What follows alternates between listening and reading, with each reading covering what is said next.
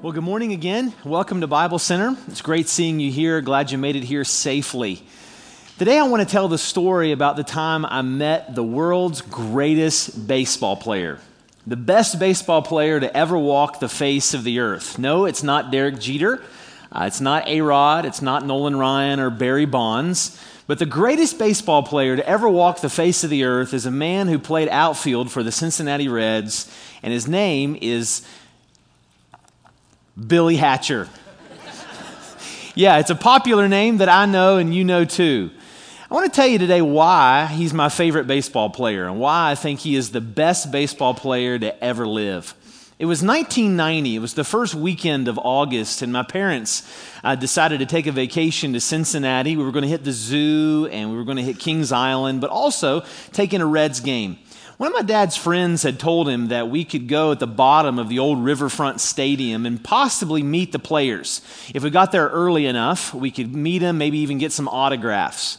They say your best memories in life are attached to emotion, and that's why even this week, meditating on this story, I remembered so much about that morning in 1990. I remember what we had for breakfast. Dad had gone out and gotten some donuts and brought them back. We're in the hotel. I remember eating the donuts that morning before it was time to go see the Reds game. I was going to maybe meet some players. I was going to maybe get some autographs. So finally the time came. We all got in the car and we drove to Riverfront Stadium. Again, it's no longer there. I remember going down into the bottom parking area, and it smelled a lot like exhaust. It looked kind of bleak. It was dark concrete, a sea of concrete everywhere. But at the end of one of the rows was a little rope, and we figured that that was where we could meet and probably meet some players. By the time we got out of our car, there were about a dozen other kids there. And sure enough, in a short period of time, players started to arrive. The first player I remember was Eric Davis. He didn't drive his own car, but he had a limo. He was in his hometown. He had a limo drop him off. Eric Davis gets out of the car. He waves. He smiles, but he doesn't stop. So I don't get Eric Davis's autograph. Another player that eventually showed up was Chris Sabo and Barry Larkin, who were driving their own nice, shiny cars. They waved, they smiled, but they didn't stop, and so he didn't get any autographs. This one guy really stuck out to me. His name was Roberto Alomar. He played for the Padres that we were playing that weekend. And I remember thinking he had a really cool hat. You know, people who've lived in California really dress snazzy, John. And a really cool hat. Thinking, man, this guy's, maybe he'll stop and give us an autograph. But no, he didn't give us an autograph. He smiled, he waved, and he walked on.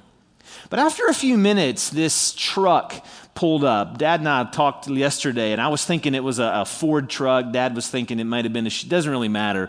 But the truck pulls up, and a guy 5'9" gets out of the truck. And I recognized it was Billy Hatcher.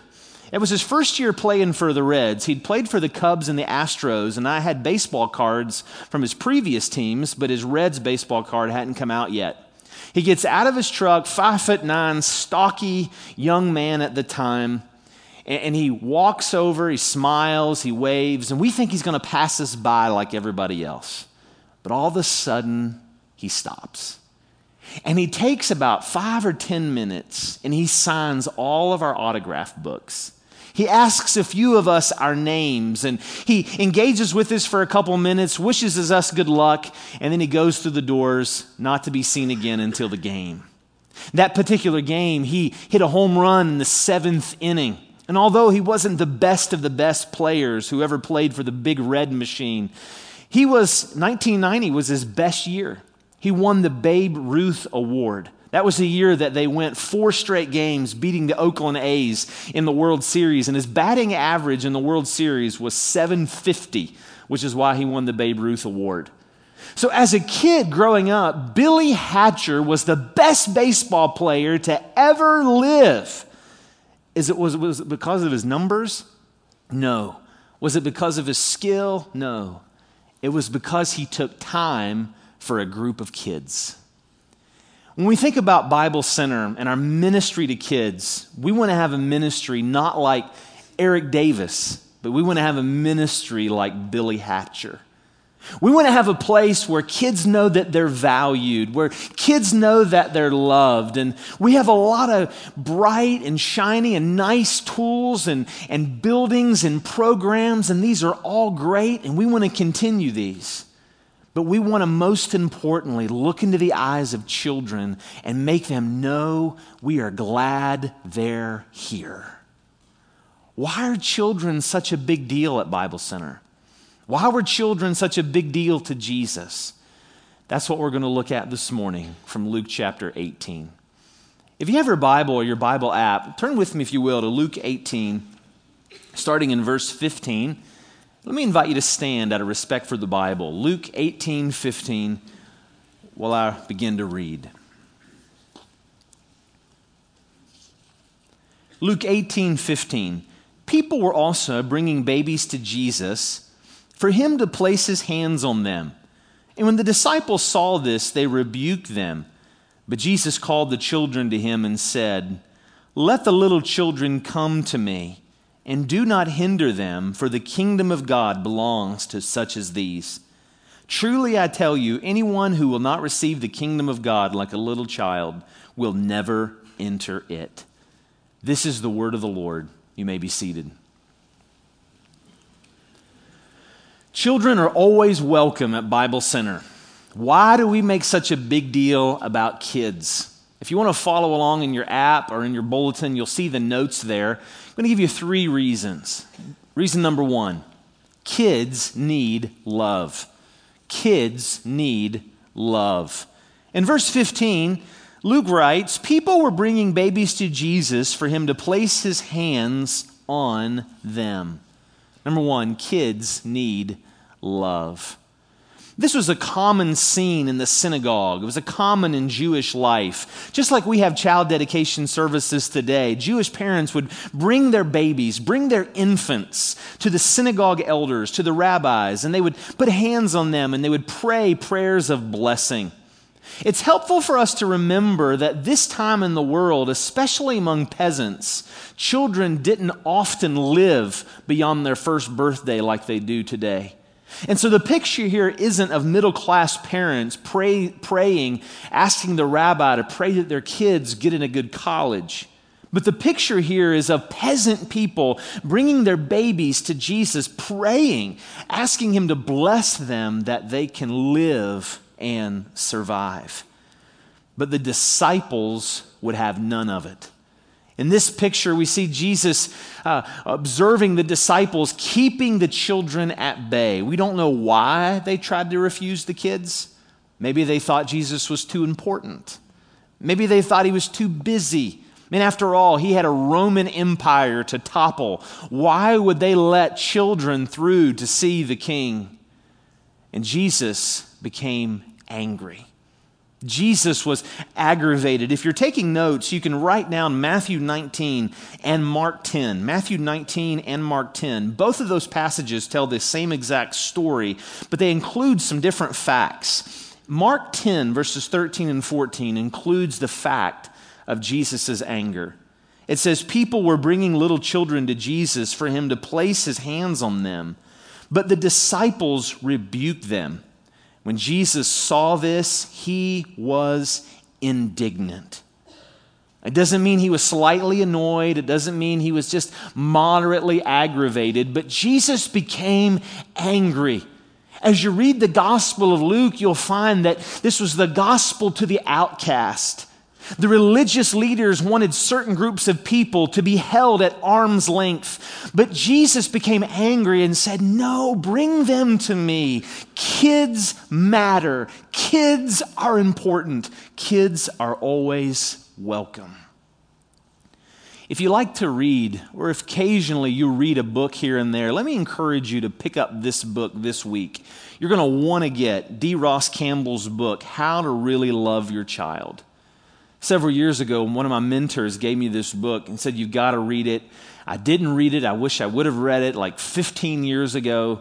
It is an amazing book. I love it. In the book, Dr. Campbell highlights how that children have an amazing ability to perceive emotions. Children are born into the world with one question, according to Dr. Campbell, and that is, am I loved. Do you love me? I talk to a lot of parents, and I've not met very many parents who don't love their kids. I mean, occasionally, because of some outside influence, that natural affection will be broken. But almost all parents, most parents that I engage, they love their kids. But the problem I have, and the problem maybe you have, is showing that to our kids. Expressing that to our kids in a way that helps them say, I feel as though I'm loved, or I know I'm loved. In the book, Dr. Campbell suggests 4 primary ways for us to show love to our kids. First is through physical contact. And he highlights the way that Jesus held these babies and prayed a prayer of blessing for them. Physical contact is important for our little kids. When they're little, appropriate kissing and appropriate hugging and putting them on our shoulders and playing horsey and letting them fix our hair and wrestling. All of that is appropriate and that is okay. As our kids get older, some of those things become weird to them, and that's okay. You know, it wouldn't be appropriate for probably your high school son to play horsey down here at GW. That probably wouldn't go well. But still, let's still fist bump and give back slaps and high fives and hugs. And if they want to wrestle, let's still wrestle. Because of the world we live in, there are certain requirements and certain limitations for children's ministry. We tell our children's servants here at Bible Center, it's fist bumps. If you're going to initiate, it's fist bumps or high fives. That's it. But you know, occasionally the little kid will come up and give you that big hug and they grab you by the leg and you kind of do that awkward side hug thing, you know, what you try to do. There's just something about kids. They need touch. They need contact. Dr. Campbell also brings out the importance of eye contact. I didn't know this, but an infant's eyes begin focusing somewhere around 2 to 4 weeks of age. One of the first images that holds an infant's attention is a human face, but in particular, the eyes. After 6 to 8 weeks, an infant will begin to scan the room looking for something until it finds not only a human face, but until it finds the eyes on which to lock. Have you ever tried to talk to somebody who wouldn't look you in the eye? Now, maybe there's some people who are shy. We'll give those people a pass. We all know those people. And we also know the other extreme, the person that stares at you like they're psychotic while you're talking to them. And that makes you uncomfortable too. But there's something about human connection. Like, why is it when I'm speaking, I'm trying to find your eyes and look you? That's just an emotional connection that we can have. That's the way God's made us. But often we'll look at our kids in the eyes when we're angry, but not look at them in the eyes when we want to just hang out, when we want to encourage them, when we want to love them, when we want to bless them. Studies show that eye contact, healthy eye contact with kids is important for their emotional growth. There's also focused attention. I believe the first copy of Dr. Campbell's book was written prior to the 5 Love Languages with Gary Chapman. Later, he would partner with Dr. Chapman to write the book 5 Love Languages for Kids. It's also another great book. But in the book, he talks about the importance of focused attention. And this, for me, is where it gets really, really hard. Let me pull back the curtain for a minute and tell you about my yesterday. So yesterday, I get up early. Our dog doesn't let us sleep much past 5 o'clock, even on Saturdays. So I get up early and use the opportunity to read. And so I'm reading this book, actually, finishing the book yesterday morning about focused attention, getting ready for this sermon. And later when the kids get up, I'm starting to play a little Minecraft with Riley. How many of you ever played Minecraft? Anybody? Okay, a lot of you. We're playing Minecraft, having a good time, and she enjoys, building the houses, and I have to see her houses, and I like digging tunnels and doing all the stuff that dudes do, and so I'm playing Minecraft, and my phone starts to buzz, starts to go off. Well, right? It's like my job. I look at my phone, so I'm looking at my phone, I'm playing Minecraft, looking at my phone, playing Minecraft, and after a while, the thought hit me. I've only got a little over 5 years left with Riley in my house. 5 years. There's going to be plenty of time by God's grace in my career, in my life, in my ministry. There's going to come a day when I can look at my phone for 25 hours a day if I want to. But right now, my children are at home and they need focused attention. That's where it gets hard for us, setting up limitations, setting aside reserved time for our family. But it's so important. Finally, Dr. Campbell talks about discipline, which is usually the question Christian parents jump to asking. What about discipline? He talks about it in the book, but he makes a great point. Disciplining our children is so much easier when they know we love them. It's so much easier when they know we love them. Another story from home. In the mornings, I like to get up and do stuff. So if it's not reading, I'll go for a jog or go do something else. Up until this year, this is really the first year that it's hit me that in the mornings is one of the best times for me to connect with my kids. I don't know why I haven't really seen it until this year. But earlier this year in the school year, I was going to go for a jog, or even like the kids were getting ready for school and I was going to run over to the office and grab something. And I just noticed it really aggravated them. And they didn't say, like, hey, Dad, we need you in the mornings, because kids don't often know what they need. But I began to talk to Sarah and realized that in the morning is about the only time I have their undivided attention.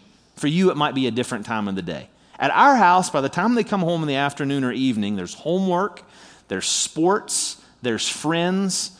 We're at the age now that when you get in the car, it's like all of a sudden, like, you can't even get the car started before the headbuds come in. I'm like, where did that come from? Used to, in the old days, you just turn on the radio and everybody sang along, but everybody's got their own, right? But in the mornings, I've got their undivided attention. And so we've started over the last few months making eggs in the morning for the girls and actually eating breakfast. It's really super early as a family. You may not be able to do that. Your time may be some other time, but it's really working for us. Now the girls are at the place where they're telling me how they want their eggs, and if I have too much salt or too much pepper. So now I've actually got like 2 pans, one for the fried egg people and one for the scrambled egg people. But there's going to come a day when those pans are going to be empty. There's going to come a day very, very soon where Dad can go on all the jogs he wants to go on. And I can read all the books I want to read, because they're not going to be there. And if your children still live at home, let me encourage you to love them. Touch them, hold them, listen to them, look at them in the eye, and let them know they are the most important thing in your life apart from Jesus and your spouse. Kids need love. If your kids have already grown, maybe it's your grandkids, or maybe it's you work with kids. You're a teacher, you serve at Bible Center Church. We can show kids love at every phase. Why are kids such a big deal at Bible Center? Because number one, they need love. But number two, kids need Jesus. Number two, kids need Jesus. Verse 16, Jesus called the children to him and said, "Let the little children come to me, and do not hinder them, for the kingdom of God belongs to such as these." The disciples wanted to keep him at arm's length, but Jesus said, "No, bring them to me." We say here at Bible Center, we want to be a church where grandchildren want to invite their grandparents. There are churches all across West Virginia where grandparents are happy to invite their grandkids. The grandkids don't want to go, but they're happy. But we want to be a church where grandchildren love their church so much that they invite their grandparents. And we see this heartbeat in Matthew or Luke 18. There's no greater gift we can give our children than to keep bringing them to Jesus. Whether they're babies or teenagers or adults themselves or have kids of their own, our kids still need Jesus, just like we need Jesus. We're going to teach our children morals. We're going to teach them virtues. But the greatest gift we can give our children is Jesus himself. Let me explain the difference between morals and virtues.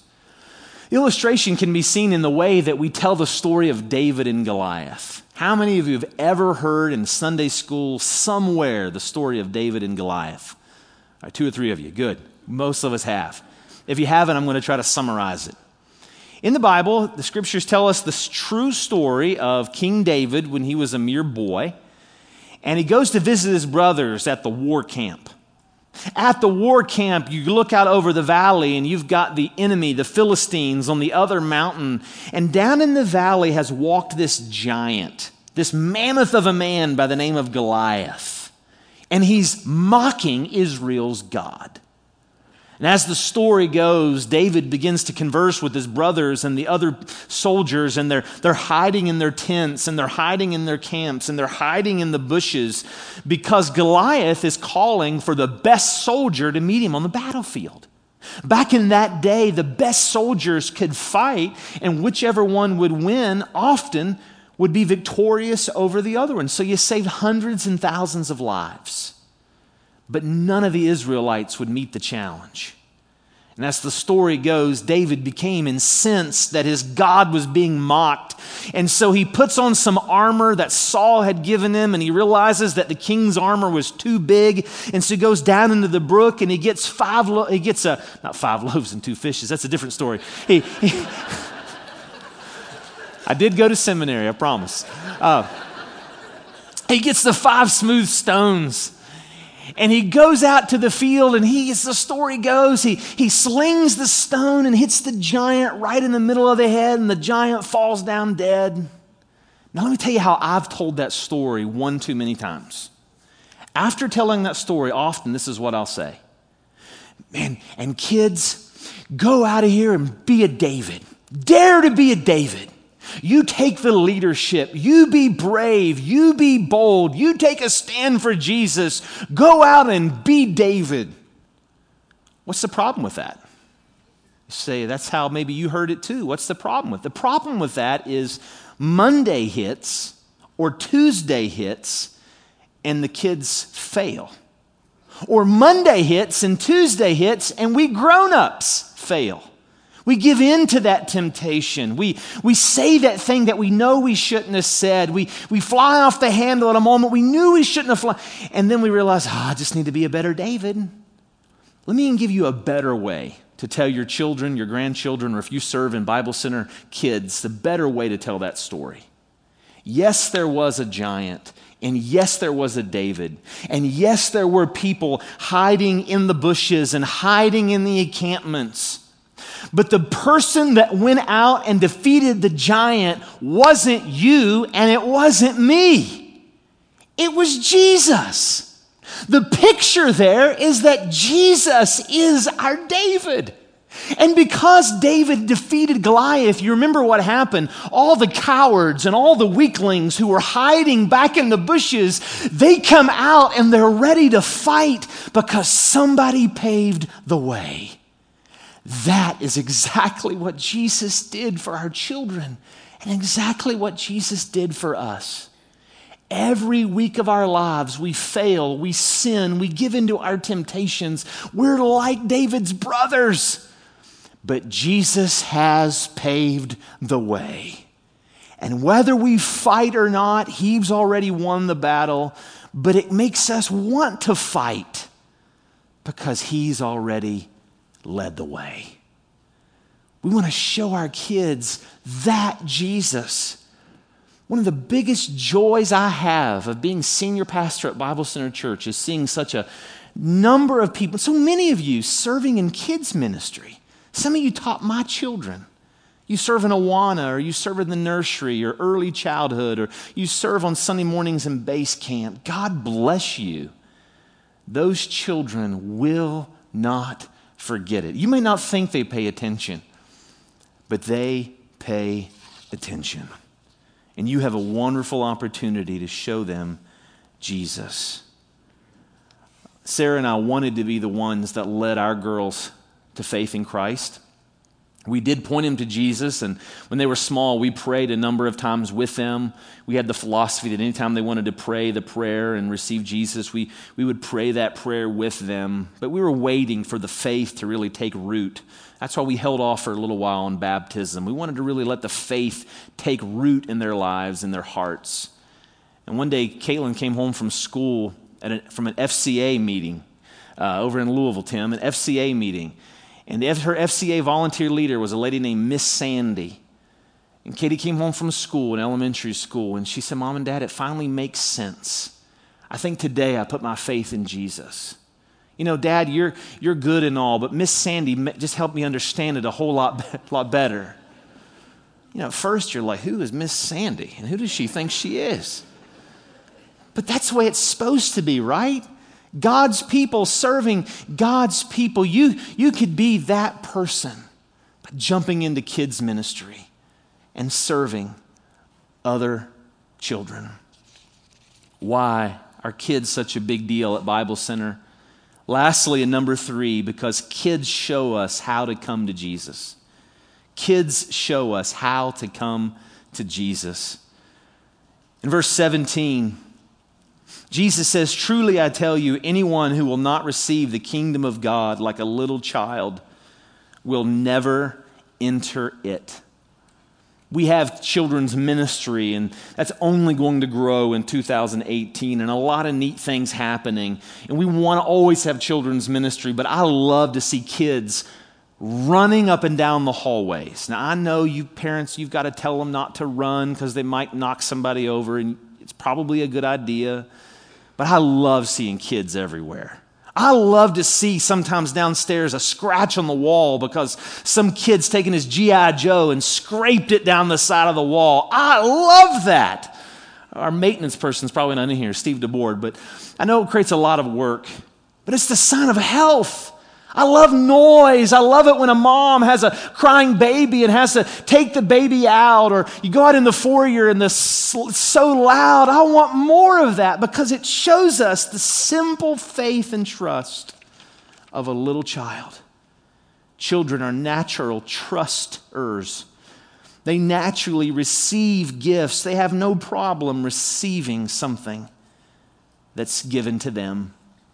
When's the last time you saw a child try to pay you back for a gift that you gave? That's how we adults are, like around Christmas, right? Like, you know, it's worse when you're meeting somebody out in public around Christmas time and you didn't get a gift for them, but they give you, like, you know, if it's, you know, some of you ladies, this pretty little gift bag with 35 ribbons hanging over it. For us dudes, it's like something greasy, you know, you just give it. And you get this gift from a friend and you think, I didn't get you anything. Or worse, you lie and you go, oh yeah, I've got your gift back at the house. I'll get it to you on Sunday. We always feel like we got to pay somebody back, but not children.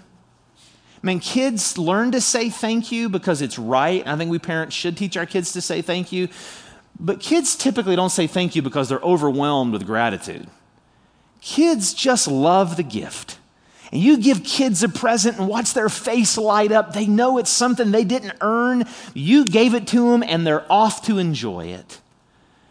The reason Jesus gives us this picture is so that we can receive his free gift of salvation and be off to enjoy it. We can't earn it. Jesus paid for it by dying on the cross, by being buried and rising again the third day. And this morning, if you're not sure what salvation looks like, look at your nearest kid and watch them receive a free gift that they didn't earn.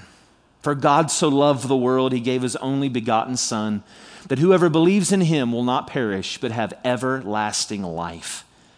If you've trusted Jesus as your Savior recently, maybe this year, we'd love to invite you to be baptized. It's a great way for you to show the world, I am a follower of Jesus. You say, Pastor Matt, if I get baptized, it's so humbling. I'm going to get my hair wet in front of everybody. That's what Jesus was preaching here. He is saying, humble yourself and you'll be exalted. Exalt yourself, worry about yourself, and you'll be abased. What's the main challenge from Luke 18? It's simply this. Let's do everything we can to help more kids come to Jesus. Let's do everything we can to help more kids come to Jesus.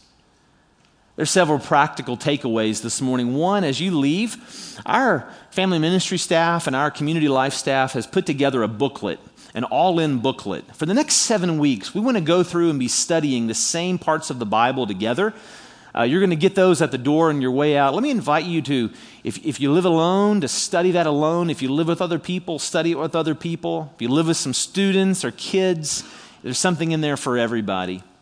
If you're not sure about what it looks like to connect at Bible Center right after the service is BC and 5, Jane Jackson Fowler will be down here on my left. She'd love to help you, take your name, get your email address, help you get plugged in, any questions you may have.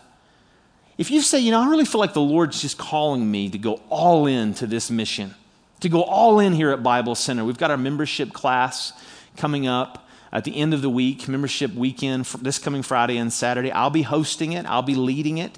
And our staff and I will put it on together. We'd love to have you join us for membership weekend. I told you a moment ago, there's a lot of neat things happening in the lives of children's ministry at Bible Center. I want to leave you with these two things. One is our new early childhood director. Michelle Thompson has been our EC director, early childhood director, for a number of years and done a phenomenal job. She probably knew I was going to recognize her because I think she just slipped out. But Michelle is amazing. And God has called her into this ministry of being our director of city ministries at Bible Center. She's going to lead us in all things adoption, foster care, ministering to the marginalized, those in our city that we can have a greater impact in. She's chomping at the bit to get started. I think she starts tomorrow or today. But our new early childhood director is Jessica Backus. And we wanted to make that announcement. Our family ministry team has interviewed some amazing candidates. I'm not even sure who all they interviewed. And they felt led of the Lord to hire Jessica. So Jessica starts today, tomorrow. They don't tell me these things anymore. Yeah, you're going to start soon. And so if you want to jump into student ministry, jump in with Jessica. Join me in just giving her a hand for this new job. You stand up. Great. In closing, I want to invite up to the platform our new principal, another big transition at Bible Center, our new head of school or principal, Stephanie Schaefer. You saw her a moment ago. Welcome, Stephanie, to the platform.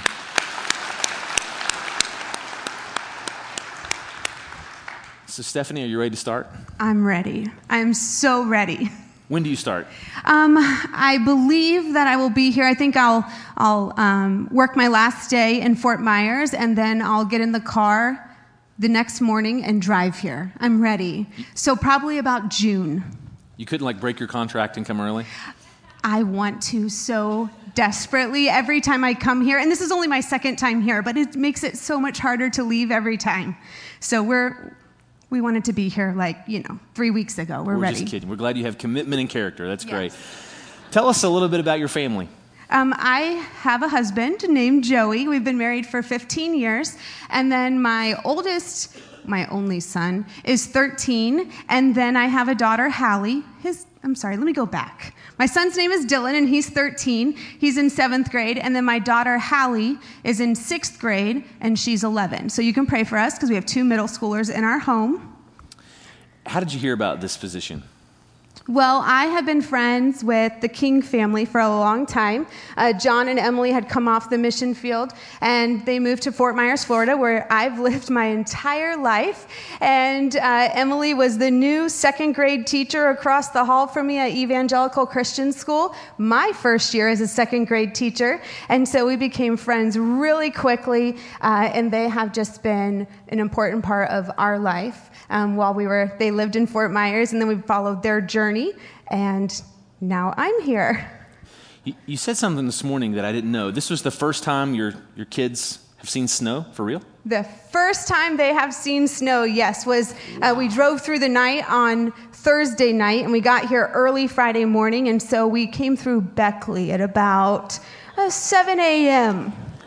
And I've never driven in snow, and my husband was next to me coaching me, and that was very exciting as the kids were excited in the back about seeing snow, so we had to stop at, a couple of rest areas and get out and play. That's awesome. Great. Well, I have to ask, we love West Virginia. By God's grace, I was born here, want to die here. But Fort Myers would be hard to leave, I would think. Why would you come here to West Virginia? So I've always wanted to move far away from Fort Myers because I've lived there my whole life. And I've always asked God, 100 times to move. I've asked my husband 1,000 times to move. And we finally were comfortable. And we moved into a home that I knew was going to be our forever home. And we asked my parents to leave their home of 37 years in Fort Myers and move next door to us. And then we were just really enjoying life, and God called us here. So yes, doesn't make a lot of sense, but we know that the Lord wants us right here in Charleston. Amen. First time I met Stephanie, John, and Emily, we went out and hung out with her and Joey. I was blown away by her resume, but you can make a resume look good, but by her heart and the things that she understood about ways we could go to the next level at Bible Center School. So Stephanie, I'm glad you're here. I'm glad your family's here. Looking forward to the summer when you all move here. And we want to close today by praying for you. What's a couple things we can pray for you and your family about? I shared in the 8 o'clock service that obviously we're not moved here yet, and so we need to finish well in Fort Myers. That's been our home for forever. My husband is from there as well, and God's not done with us there yet. And so you can pray for us as we finish well over the next few months at our school and at our church and just in friendships. We have a lot of people that are sad to see us go. They understand God's call on our life, but we have our families are there, our friends are there. And so you can just pray for this transition, that we would just remember that God has called us here and that he's going to equip us. Amen. Will you join me in praying for her? I'm going to ask you to stand. All those who will, we'd love to extend a hand of prayer and pray with me in your heart as I pray for Stephanie and for Joey and for the kids. God, I thank you so much for bringing the Schaefers here. Pray for Mrs. Schaefer as she leads our school and leads this awesome team of Bible Center School teachers and aides and leaders and servants. God, I pray for our preschool as she leads that staff as well, and that you would help children truly be prepared for high school and a loving community by drawing them closer to Jesus in their hearts and filling their heads with your truth and helping their hands to serve in our community and in our city. Would you help the transition? Pray for Dylan and for Hallie as they make the transition to new school and new world. God, it's got to be tough for them. I pray you'd help us as a church to love them, to throw our arms around them, to show them unconditional love and grace and acceptance. God, I pray for Joey. Thank you for his love and leadership of his family. God, I ask that the best days of Bible Center School would be in the future, that you would use us to reach more families for Jesus in Charleston and around the Kanawha Valley. We thank you for what you're doing. In Jesus' name, amen.